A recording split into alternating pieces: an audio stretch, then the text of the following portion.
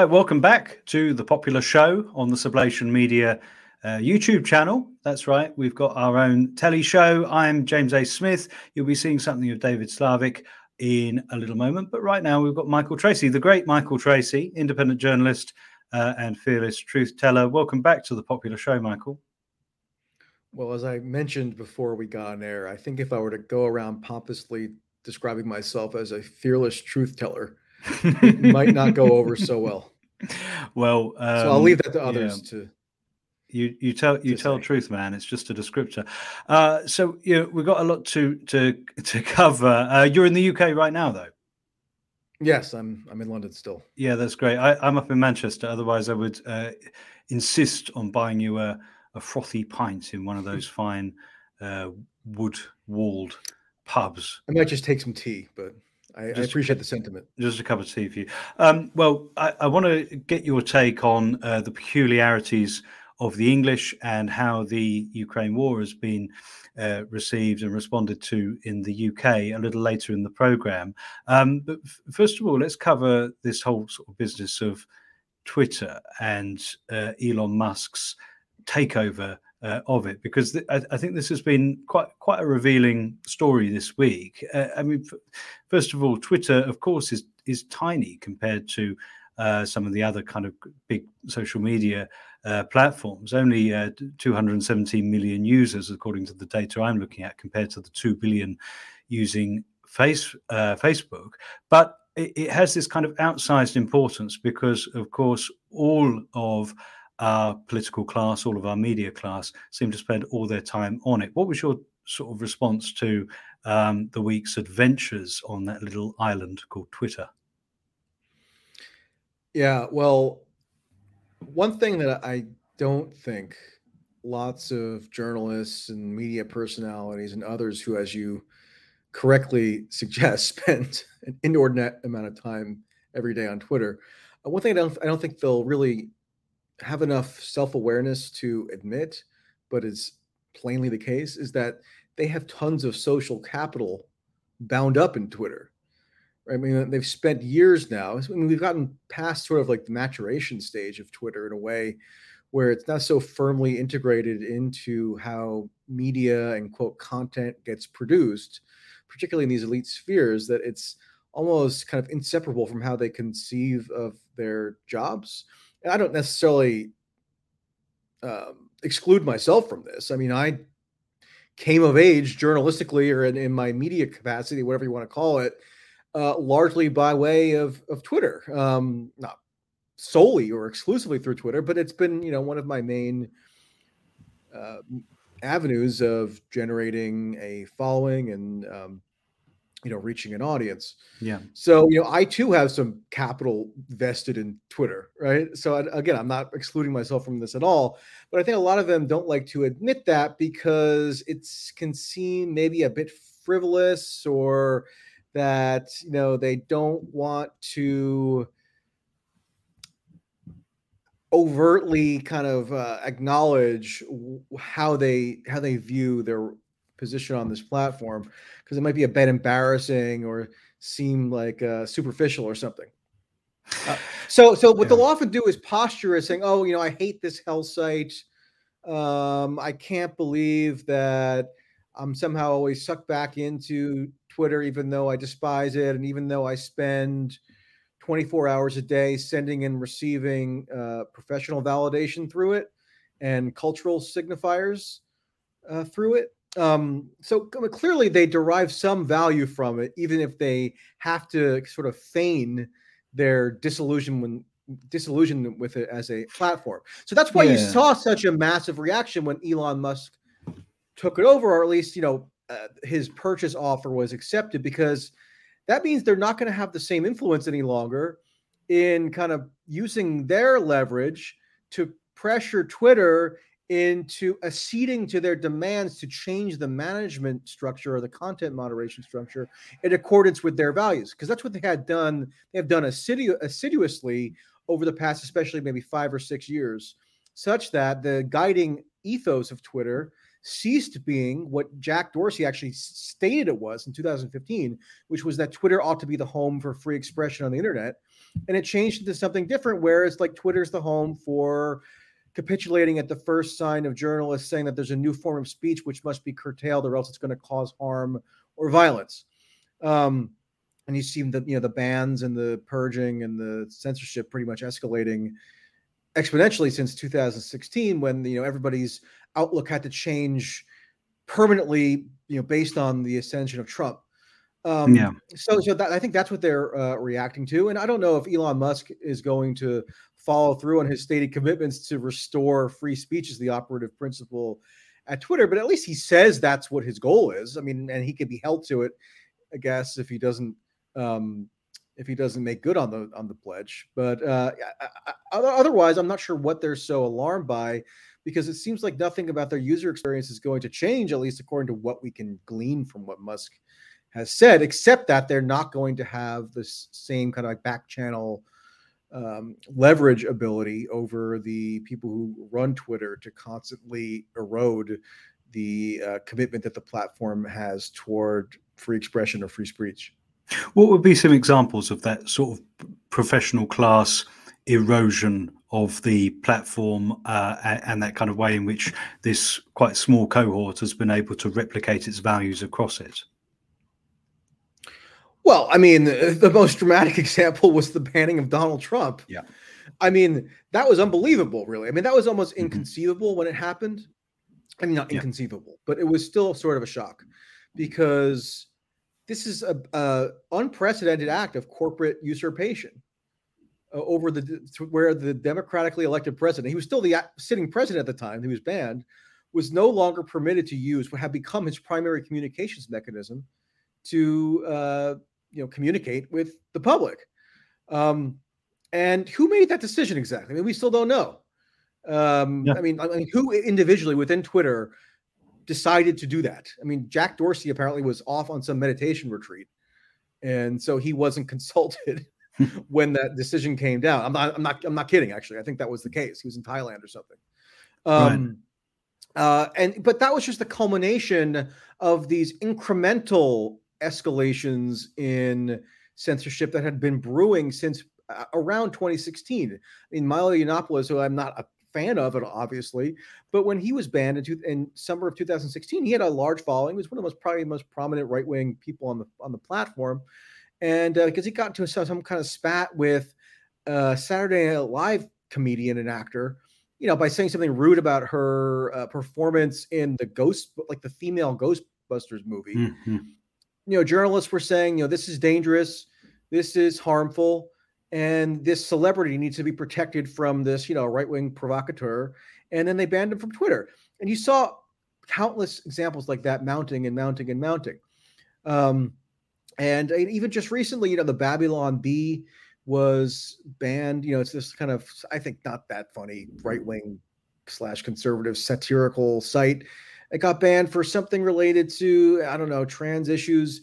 And, there are just many, many different examples of this. And there have also been left-wing people who have been banned for various reasons. Now, I don't think, sometimes one of the arguments that you'll hear from left-wing people, if they want to at least maintain some pretense of fidelity to free speech, is to say, look, now they might be going after the right primarily, but this is going to boomerang back on the left. And that's why we have to ban. That's why we have to oppose encroachments on free speech. I mean, if that's sort of like incidentally works as an argument to get more leftists to return to what had been a baseline position that they used to hold, which is to support free speech, then okay. But I'm not sure it really is going to boomerang back on the left that much. I mean, I think the left is enough a position of dominance, they don't have to worry about it as much. I just think you have to just support free speech in principle. Regardless of who it affects, not only because it could also hurt your side down the line. I mean, it could, but I don't think that's particularly feasible at the moment.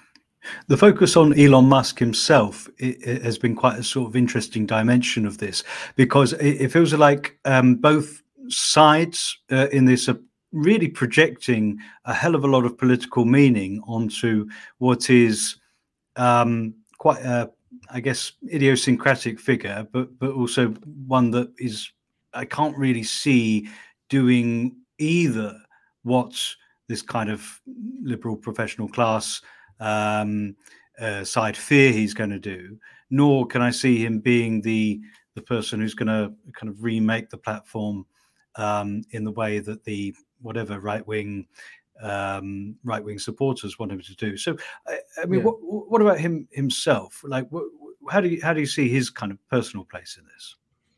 Yeah. Just another actually good example of the censorship that I've forgot to mention in the previous comment. Max Blumenthal, I believe, wrote an article at the Gray Zone project, which he runs. It's called the Gray Zone, and it was based on materials that had been leaked to him or that he obtained.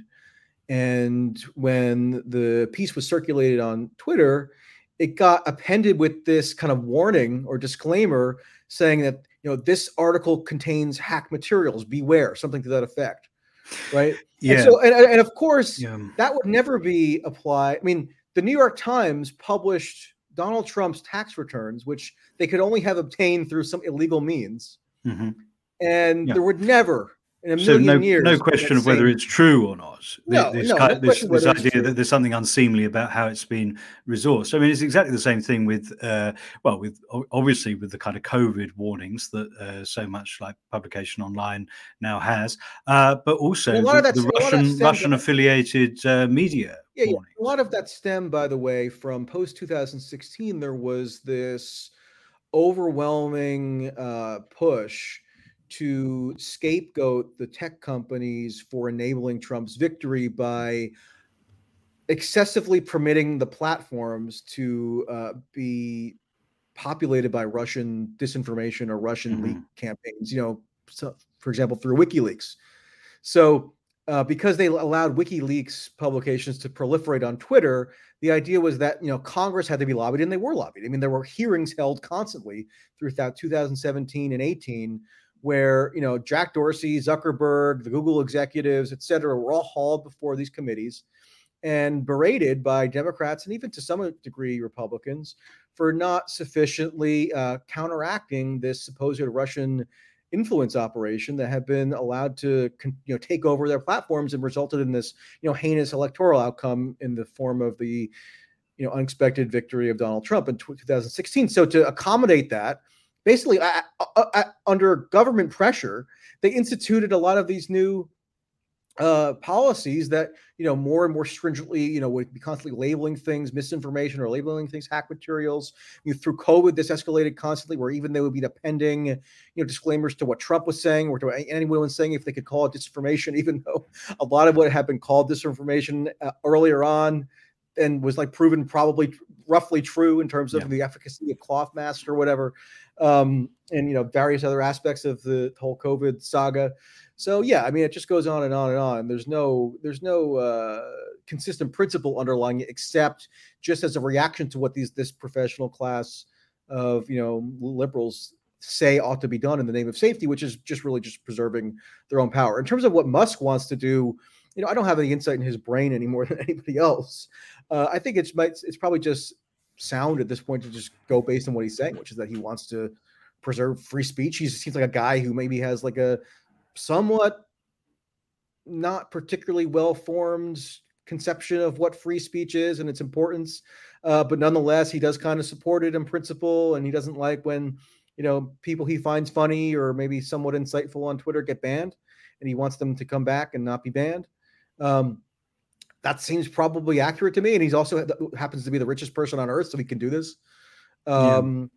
There's a weird. At the same time, though, when going back to what I started off with about this whole point of Twitter containing tons of social capital that journalists are often sort of reluctant to admit.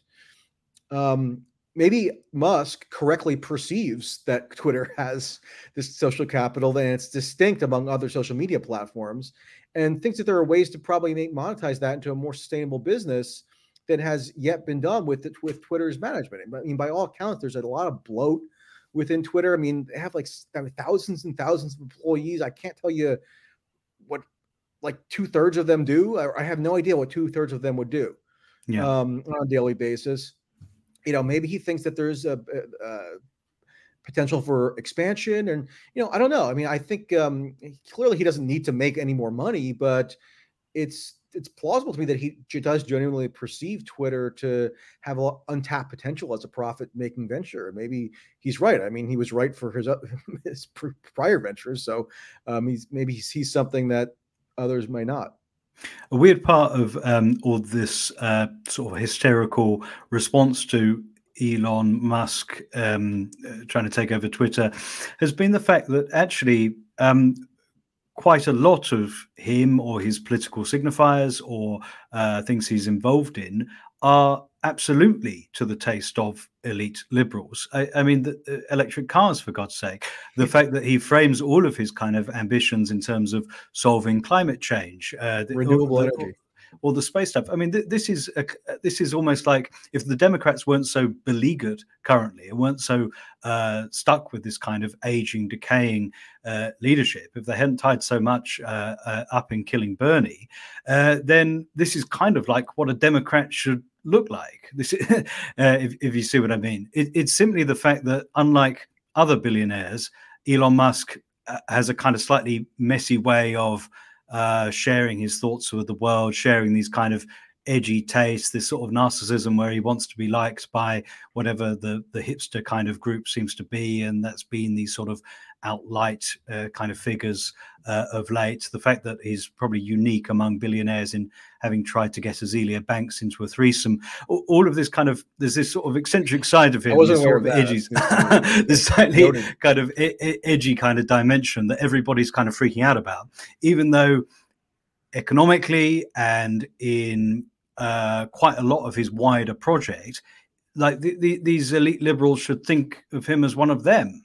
That's the puzzle to me, and that goes for conservatives as well. I mean, the fact that Elon Musk said the most kind of basic bitch thing, like, oh, as long as the far right and the far left are upset with me, I'll know I'm doing a good job. That's the basic like Guardian, New York Times position. And they have like an uproar of like elation that somebody says this really anodyne thing. He's a normie lib, with a bit of kind of eccentricity too. Well, yes, actually, yesterday he tweeted that he strongly supported Obama in 2008, which was a very normie thing to do at the time, and so it doesn't surprise me.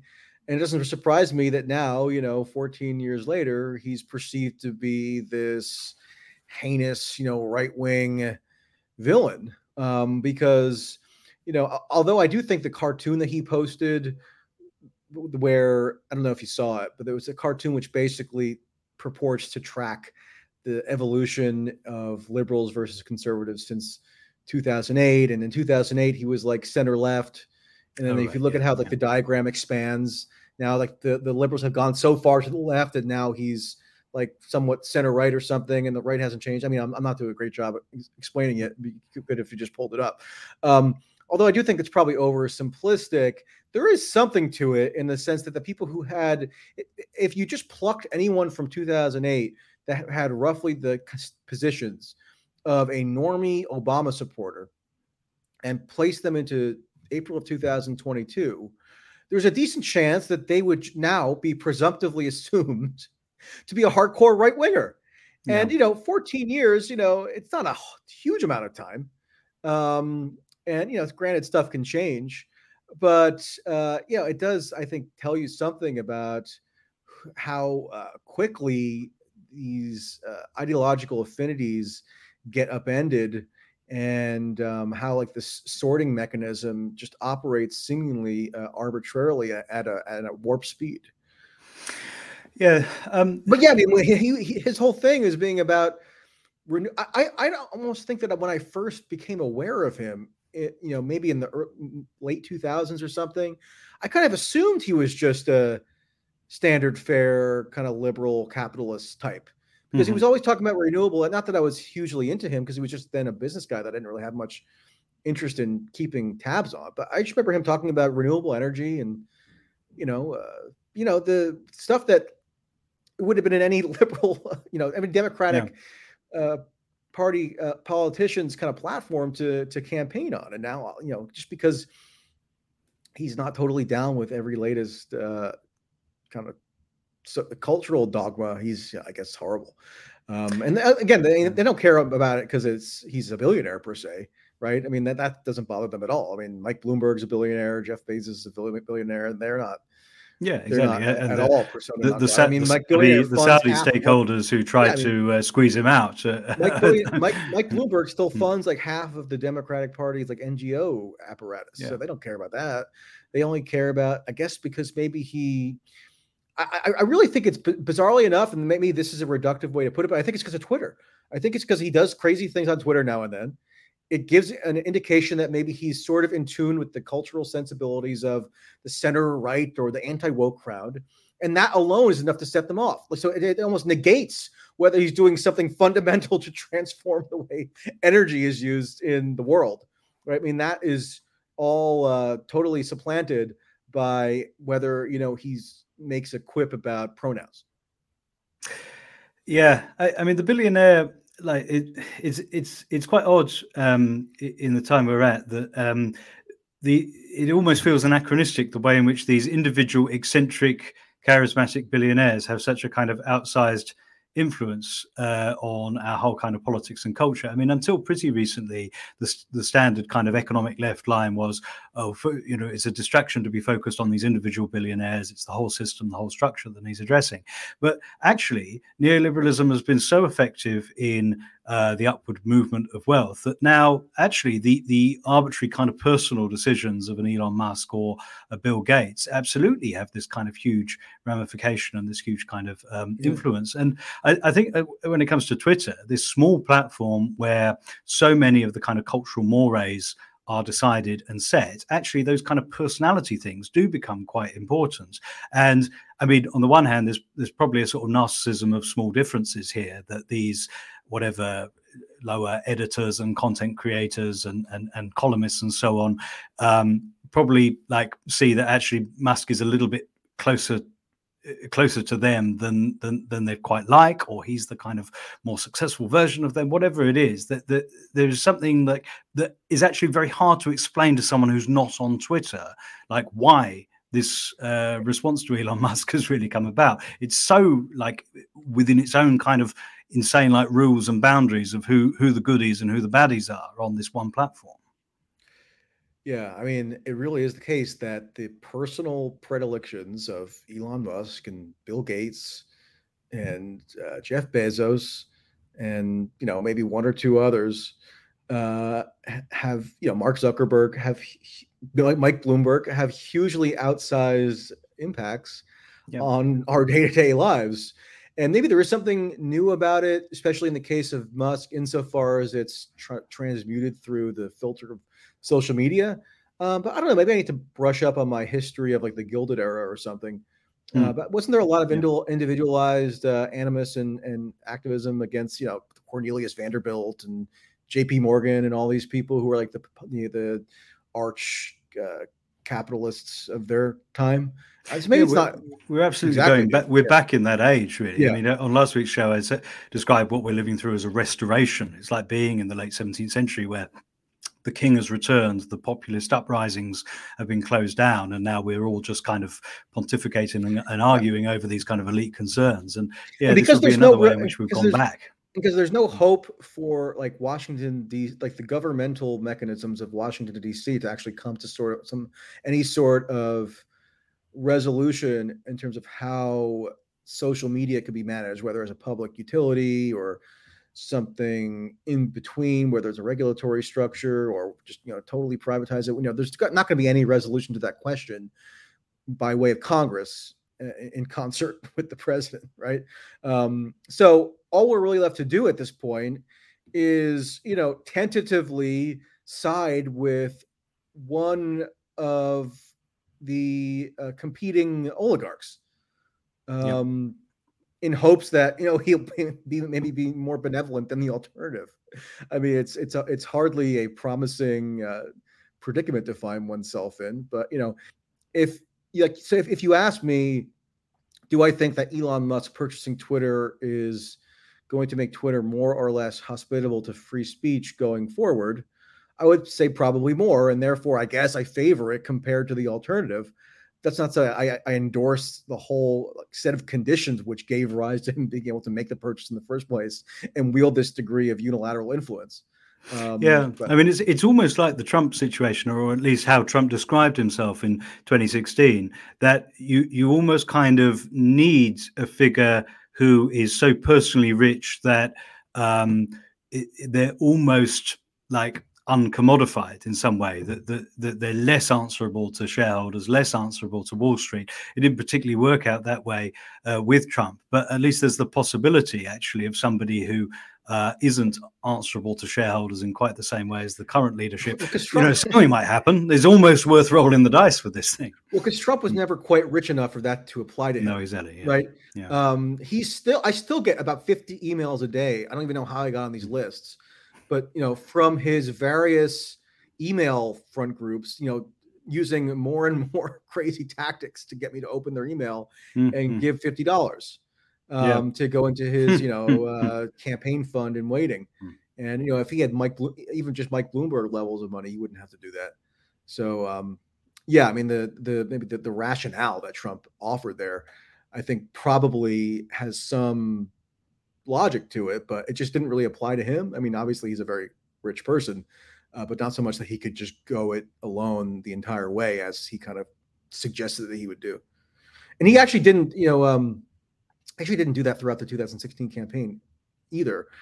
Throughout the primaries, he said, some people will get, he had a donate button on his website, and he was saying, some people like to give a small amount of money, and that's fine. And he would just kind of half encourage it, and then once he won the nomination, he just actually we need some cash. Yeah, he just dropped any pretense of that, and they started. They did the full RNC coordinated fundraising blitz. Well, we've got more to discuss with Michael Tracey, so stay with us. But let's go to another segment connected to this one with Jenin Younes. I'm going to show you David Slavic, my usual co-host, interviewing her. Last May, the Biden administration renewed its campaign of pressure on social media platforms to combat so-called disinformation regarding COVID-19. The result has been a blurring of relationships between social media platforms and government, where the platforms are increasingly being asked to routinely supply information on their users and to remove user accounts on behalf of the state. This is a big context for this whole Elon Musk situation. Jenin Younes is an attorney with the New Civil Liberties Alliance and has taken on the suit against the Surgeon General on behalf of several banned Twitter users in a case with potentially serious consequences for the new authoritarianism we're seeing in public health since COVID. We recorded this last week. The case was heard yesterday, and they're awaiting a decision. For the full discussion, this is just an extract. The whole conversation is great. Get over to patreon.com/thepopularpod, and we'll be right back with Michael Tracey after this segment.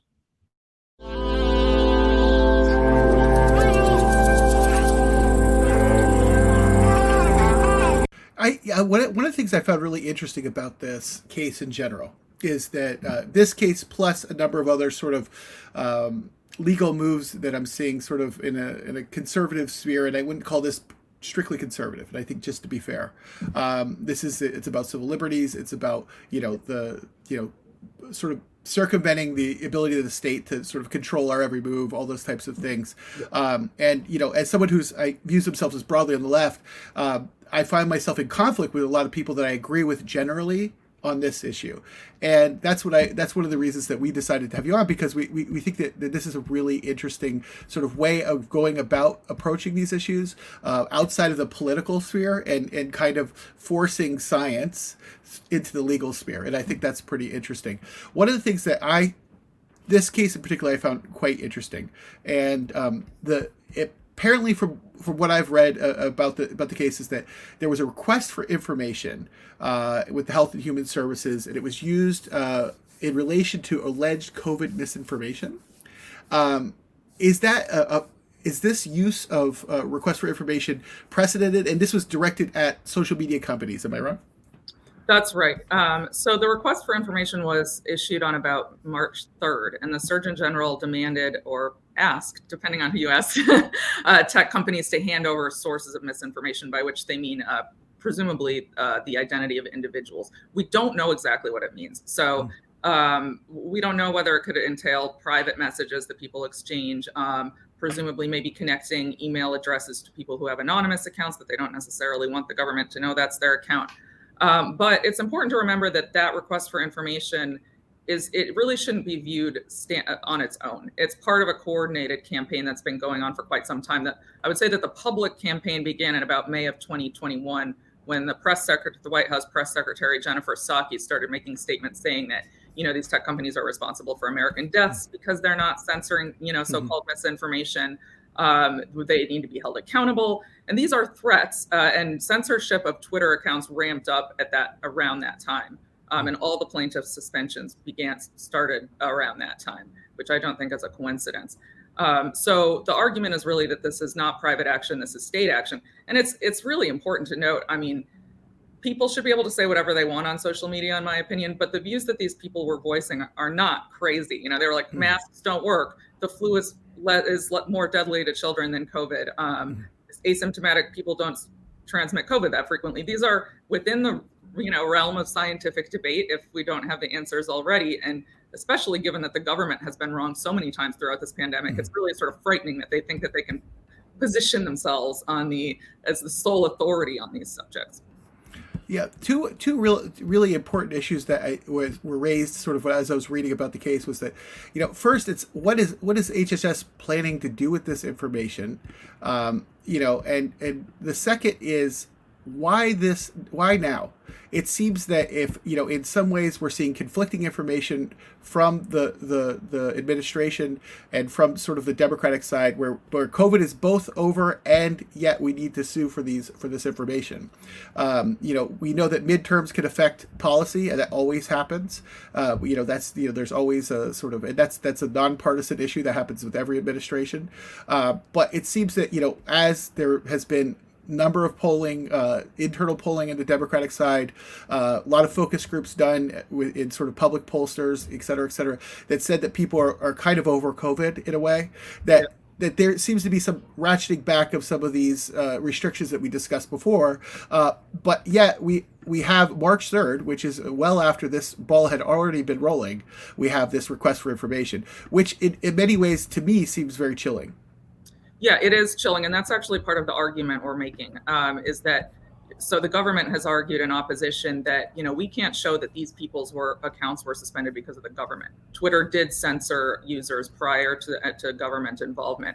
We're arguing that, okay, even if we can't show necessarily that these specific people were censored, the atmosphere of coercion and censorship has created a chilling effect. So people are afraid to say what they think. And all of the plaintiffs have attested to that. And they, Mr. Changizi in particular, had even tweeted last summer before we had any idea about bringing a case or thought of this, that he was afraid to say things because of the government, because he thought that the government was involved in censorship. So this is really exactly what the First Amendment was designed to protect against, is people being afraid to voice views that are dissent from government positions for fear of reprisal. That's why I think the suit is actually quite important. Now, one of the things that I think that is interesting is because in many instances, the threat of restrictions on social media comes in waves. It never seems to come, really. Democrats are very friendly with tech companies. It's been very clear over the last 5 to 10 years that, Silicon Valley's conservative roots have kind of moved away from there, and they've allied themselves with sort of the California Democrats, due to the location of these companies, plus other sort of, reasons, whether that, has to do with, the ability to fund things or the ability to do things, or et cetera, or just who's in power. But I believe around that time, that was also the same time that there were some bills that were being discussed about restricting the reach of social media. And do you think that is, part and parcel of the overall strategy? Yeah, I think so. They've threatened them with regulation. We actually have that in the case. They've made various statements saying that they should be held responsible, which presumably I think means that they even think they could sue these companies for like the deaths of Americans who didn't get vaccinated or something like that, which is bizarre and probably wouldn't hold up in court. But the threats alone are likely causing these companies to ramp up censorship. And two of the plaintiffs, Kotzen and Sanger, were suspended within days of the government's RFI being announced. And as we show, they were tweeting similar things for quite some time. That they have dozens, if not hundreds, of tweets saying basically the same thing, but they weren't getting suspended before the government became involved. Another aspect that I think that people who are maybe just hearing about this would really know is the actual breadth of the request. It's quite a long document, and there is a number of bullet points about what information they're requesting, and some of those were audience reach, sort of Silicon Valley style metrics that seemed quite specific and seemed that to me it's a quite sophisticated request, in that they were asking for a scope of reach, number of audience members, followers, etc., number of people who viewed each tweet, those types of things, or tweet or post, depending on Facebook or etc. And I found that was quite interesting because it was so specific. And I, knowing a little bit about social media from the back end, I thought that it wasn't entirely clear to me that they would have that information necessarily. Yeah, I don't know either. I'm not exactly. It is a bit of a strange request in many ways. They've obviously also, they've framed the language of just the RFI, I think, to try to avoid liability in this context. So they make it sound, it's very tempered. But I'm arguing that in the context of all the other coercion, it really shouldn't be viewed in isolation. This is sort of the current climax. It could go even further, but the culmination of a campaign of intimidation to get these tech companies to do what the government wants. As you see that now, as a public defender, you've dealt with very practical matters where you have to really argue within the scope of what's at stake. You need to make sure that you're hitting all those certain points.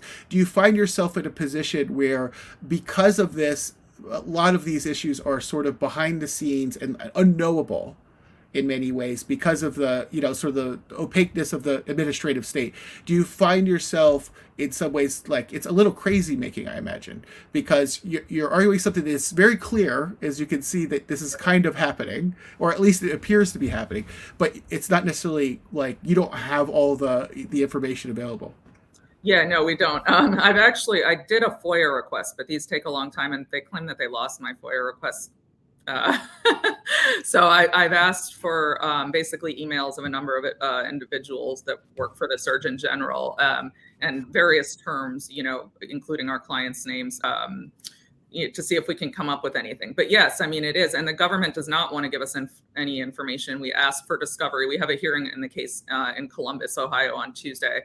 They've really resisted us every step of the way. We have a conference with the judge tomorrow. I'll see what happens, but they're not being cooperative at all. And now, just to get into the sort of nuts and bolts of the sort of suit. So, how many jurisdictions are you bringing this suit in, and why are those jurisdictions picked? So we're only bringing it in Ohio. That's where Mark Changizi lives.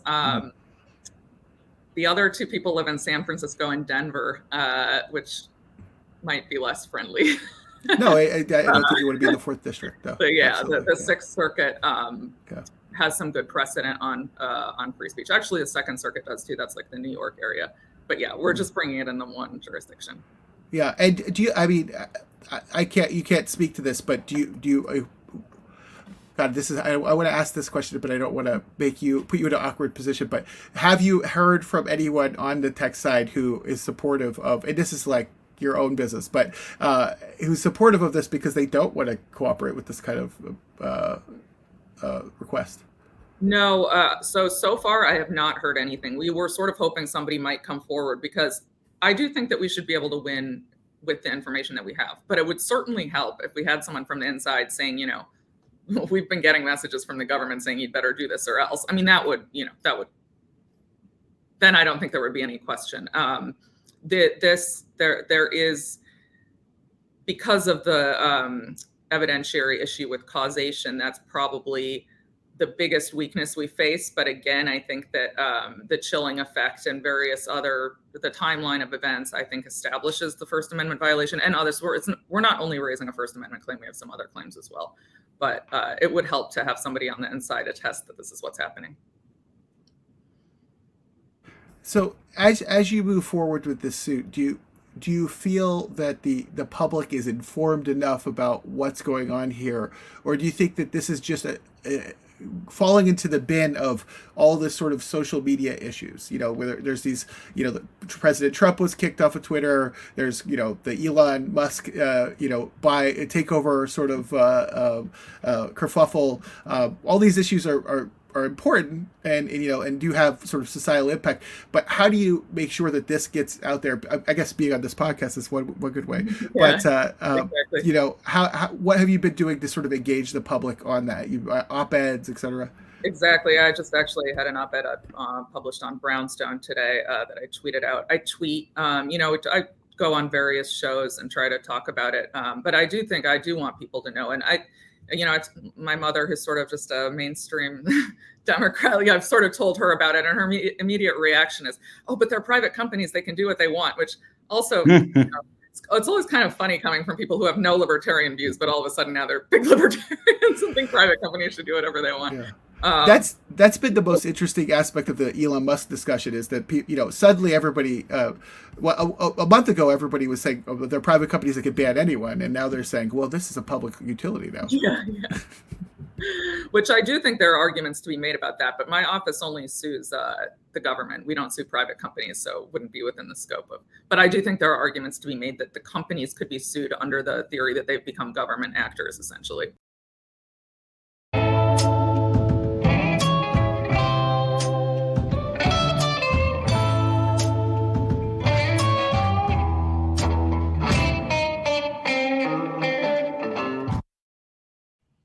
So we're back with me, James A. Smith, and Michael Tracey. That was Jenin Younes. You can check out the whole interview with her about her work more widely over at patreon.com/thepopularpod. We'd love to have you in our podcast community. Michael, the last time we spoke was day 2 of Russia's invasion of Ukraine. Viewers can go back and find that episode. And we left off that conversation with the argument that this was not a failure of foresight on the part of anti-interventionists who doubted US intelligence primarily. It's more important to recognize this as a failure of this foreign policy establishment. Putin is their guy. They put him in, like countless authoritarian leaders of the 20th century. The West made him for short-term gain and reap the consequences later. We're all reaping it now. Ukraine is reaping those consequences of NATO expansionism, US meddling in the region. Of course, Russia's actions are indefensible and apparently pretty chaotic, but the pro-war lobby on the left and the right in the West is asking Russia to tolerate what we ourselves would not tolerate. It's been pretty incredible to see how all this has taken shape since. We've seen wars before, but Michael Tracey, what would you say is distinctive about the way that this has been received, responded to, mediatized, and moralized in the last couple of months now? Yeah, I think it's just the total intractable consensus around a policy led by the quote unquote West, particularly the US and the UK, toward ever more escalation. It's almost as though whether the US / NATO / the UK should interminably escalate the war, it's hardly as though that's even considered a debatable proposition. There's hardly any debate about whether that's a prudent policy at all. Mm-hmm. It's almost sort of floats above the realm of debatable political questions, right? And that's when you know that you have a problem. That's when you know that there's a let's be clear. Consensus that's congealed. For viewers who are thinking, okay, yeah, we know the West has brought us to this point, but at the end of the day, Russia has invaded Ukraine. This is a war of aggression and has turned a country upside down, created a whole kind of country of refugees. Surely the West needs to do something. What do you say to that kind of quite ordinary, apparently, opinion right now? Well, maybe you think the West needs to do something. Okay, well, I could just note that what they're doing is escalating the war pretty much every day. That's the consequence of what they're quote doing. So if that's what you believe means doing something, then okay, well, at least acknowledge the consequences. The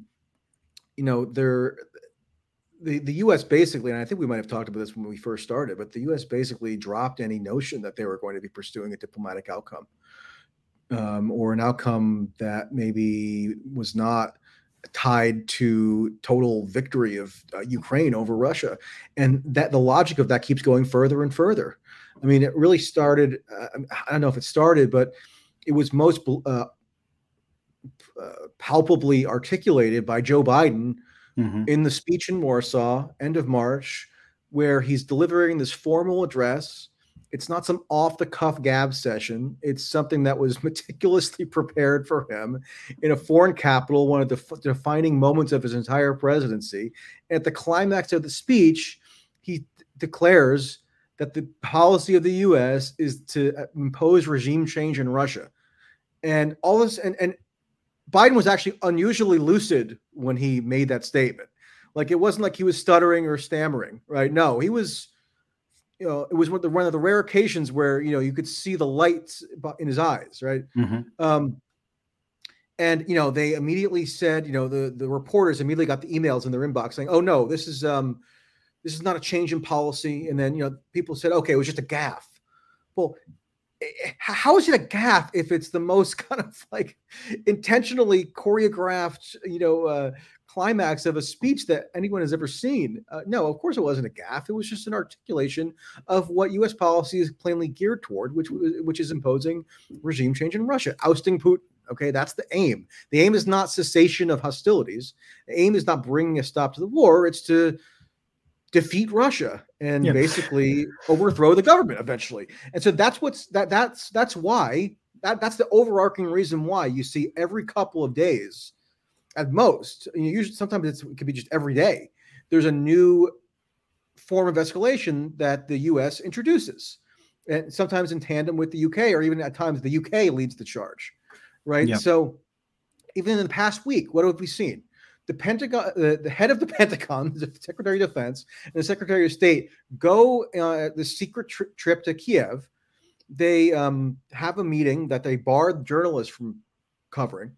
So they had to stay behind, haplessly in Poland. But the Secretary of Defense, Austin, and Secretary of State Blinken, they go to Kiev. They have some unknown meeting with Zelensky.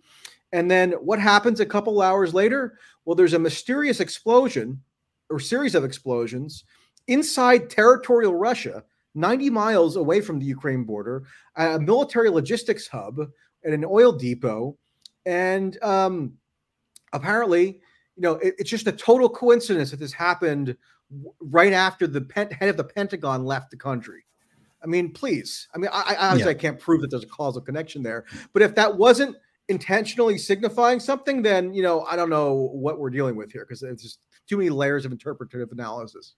And then, the following day, maybe 2 days later, the UK Armed Services Secretary, and I think, it was pretty much in reaction to, so he was asked this in reaction to what was relayed by Austin, the head of the Pentagon, was asked about US or UK or NATO provided weapons being used for offensive combat operations in Russia, not in Ukraine, not for defensive purposes in Ukraine, inside Russia.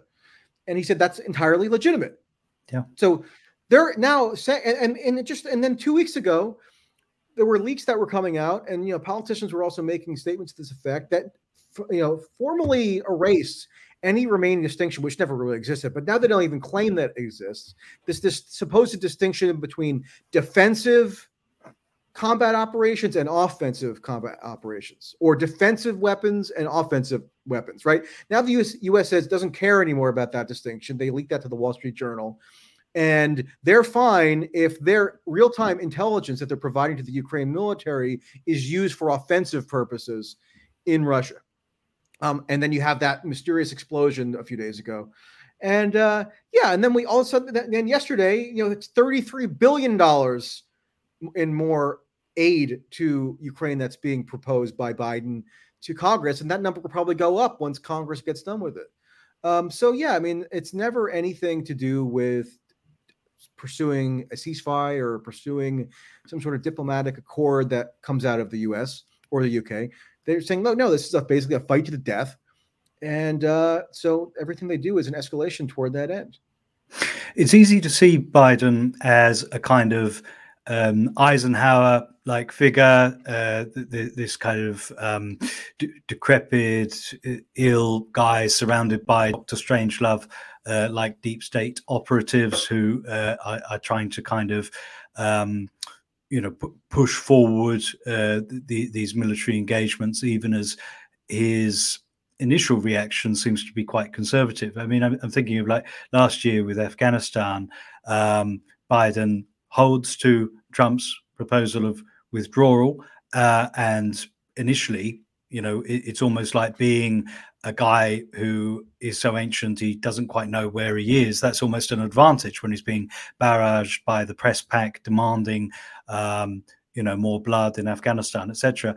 And then a few weeks later, we have the most sadistic and appalling sanctions imposed, and we have a kind of war by other means going on. There's a similar sort of pattern here. Initially, it seemed like Joe Biden, Boris Johnson were the much more dovish figures in the face of a media that wanted all-out nuclear war, and then gradually that sort of wears away, and we see them get their way and the kind of escalation creeps in.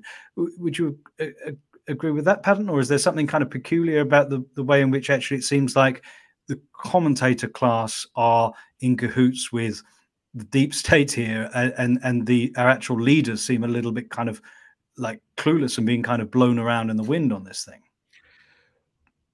Yeah, I think the pattern you laid out is pretty much accurate. Biden, when he appeared at this quote unquote extraordinary NATO summit in Brussels in March, was asked questions at a press conference. Actually, I tried to get into this summit and was barred by the Belgian Ministry of Defense, which frankly I don't think is a thing that even needs to exist. But Biden was asked by one of the intrepid American journalists who was permitted entry. One of the big adversarial questions that she posed to him, I think she was from ABC News, was, "Were you too quick to rule out World War III?" Like, as though he is derelict because he was too quick to say that he probably was not inclined to start World War III.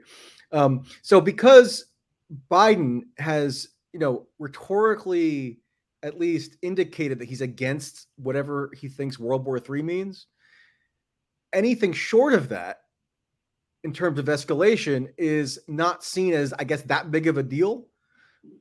So as long as we're not incinerated in a nuclear explosion, anything Biden does, on the road to that is seen as like sensible, right?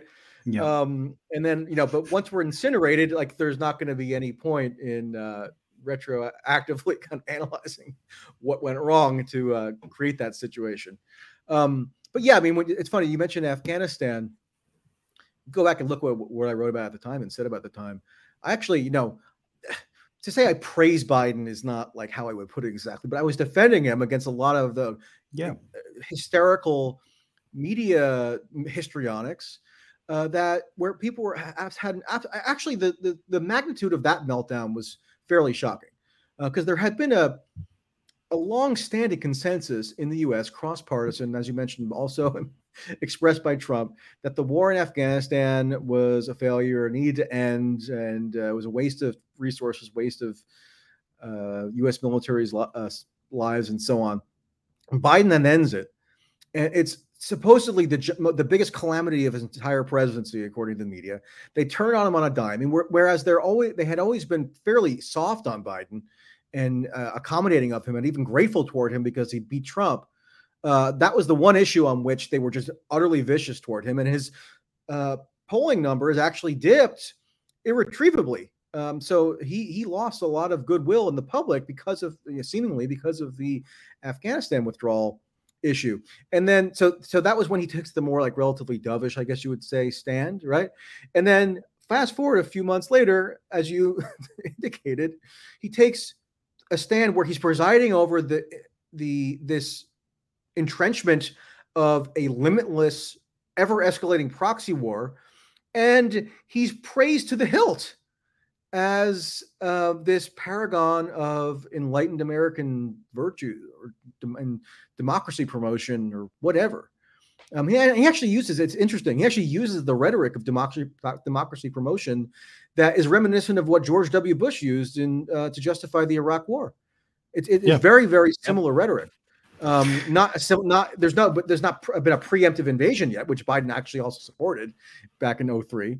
But still, I mean, the whole logic behind it is very much similar. I guess what kind of freaks me out is that you go back to the Iraq War, and there's so many examples of journalists who look back at that time and say, I was duped. I was duped. They showed me this intelligence. They assured me, etc. I mean, look at the Observer, the Sunday edition, the Sunday version of the Guardian in the UK. So a nominally left paper, that was more true back at the time. They were one of the kind of front runners for justifying the invasion of Iraq, but the kind of direction of influence or the direction of travel was the state using the media. It feels like it's the other way around now, that we've almost got this kind of radicalized elite tranche, and they are in revolt even against our leaders. I mean, it's what Christopher Lasch calls a revolt of the elites. What's changed? Are these people looking for moral clarity after all this kind of confusion of this sort of populist decade? What has changed? Why is that switched round? I think there is something to that, although I would add that at least in the case of the U.S., it might be slightly different in the UK, but in the case of the U.S., when Biden was first elected in 2020, there was a Financial Times article which quoted some anonymous European diplomatic official as observing that the foreign policy team being brought in by Biden to the White House has this emotional, visceral loathing for Russia. Yeah. So there is a faction of the actual establishment, meaning the people who now wield the levers of state in the U.S., who had been radicalized against Russia in the more liberal wing of the establishment, particularly since 2016, given that all that transpired with Putin supposedly installing Trump as a stooge and as a Manchurian candidate or whatever. And this whole kind of overarching narrative that they constructed about how Putin is this progenitor of global right-wing extremism, and he's funneling Trump, and he's funding Trump and Le Pen and Brexit and everything else. It's terrifying. And actually, to think that they believe it. Macron just resurrected that against Le Pen just this week. I was in Paris, and I mean, you could just about sort of forgive or understand when it's being used as a cynical weapon against right-wing adversaries, or when it's being used as a kind of way of reassuring the Democrat base, like, oh, Hillary didn't really lose, it was just Russia. But the idea that these freaks believe it and want to act on it, that is terrifying. No, I mean, having covered the gory details of Russiagate. For all that time, including having gone to, when Trump was first elected, there was this wave, or when he first came into office, rather, there was this wave of protests that engulfed town hall meetings. So members of Congress would hold town hall meetings periodically in their district around the country. And these newly formed, quasi grassroots activist groups like Indivisible, they had formed, as to show that they were indivisibly united against the Trump agenda or whatever. They would dispatch their, base or whatever to these rallies. And I was in California at the time, and I would go all around California, and I would actually tabulate the number of questions posed to, say, a Republican member of Congress who was conducting the town hall. And I remember I was in Northern California. This was probably in March of 2017. And I'm pretty sure the congressman was Tom McClintock, who's kind of like a fairly standard, moderate-ish Republican, one of the few remaining in California. But he was inundated with questions from these extremely exercised and furious and just angry and confused activists. And the majority of the questions that he was asked, and this was supposed to be largely about healthcare, right? Because there was a pending potential repeal of Obamacare. The majority of the questions that he was asked were about Russia and about what must be done to stop Russia from subverting the American political system. And you would have the people walking around with placards kind of transposing Trump and Putin, and they would even have Soviet iconography and stuff. And they believed it. I mean, so it's easy to laugh this stuff off if you're just kind of sitting on the internet and you're just seeing the most comical manifestations of it. You never actually interact with people who hold these views. But no, I assure you they believed it. I assure you a lot of Democrats who elected officials believe it. And I think to a large extent, Joe Biden believes it. Joe Biden actually said during the primary campaign in 2020 that he believes that he agreed with someone who said that Trump had been kind of nefariously installed into office by Putin. So yeah, I mean, I think that is going to radicalize and energize the liberal wing of the national security establishment into a far more aggressive posture toward Russia. I mean, Biden campaigned on taking a harder line against Russia or confronting Russia in 2020. He thinks that was his mandate when he won, and he's carrying it out. So yeah, I mean, I think they do genuinely believe it. But I think you're also right that there is this dynamic where the most hard line, the most kind of out there demands for escalation seem to be emanating from like the ground up, right? Because it's in part because the Ukraine lobby is very effective in tugging at heartstrings, right? In ramping up the emotional potency of their appeals and making it seem as though their struggle is just next in line with all these American struggles that preceded it. Like, and even Zelensky invoked Martin Luther King in his speech to Congress. It's been an incredible synthesis of social justice dynamics over the past few years. I want to ask Michael Tracey about that. I want to ask about your encounter with some of the weirdos of Britain that you've been dealing with while you've been here. We've got to say goodbye to the YouTube audience. Thanks for watching. Like and subscribe, Sublation Media. If you want to carry on hearing my conversation with Michael Tracey, as well as the full version of the conversation with Jenin Younes, get over to patreon.com/thepopularpod and check out the audio there. But for now, see you next week.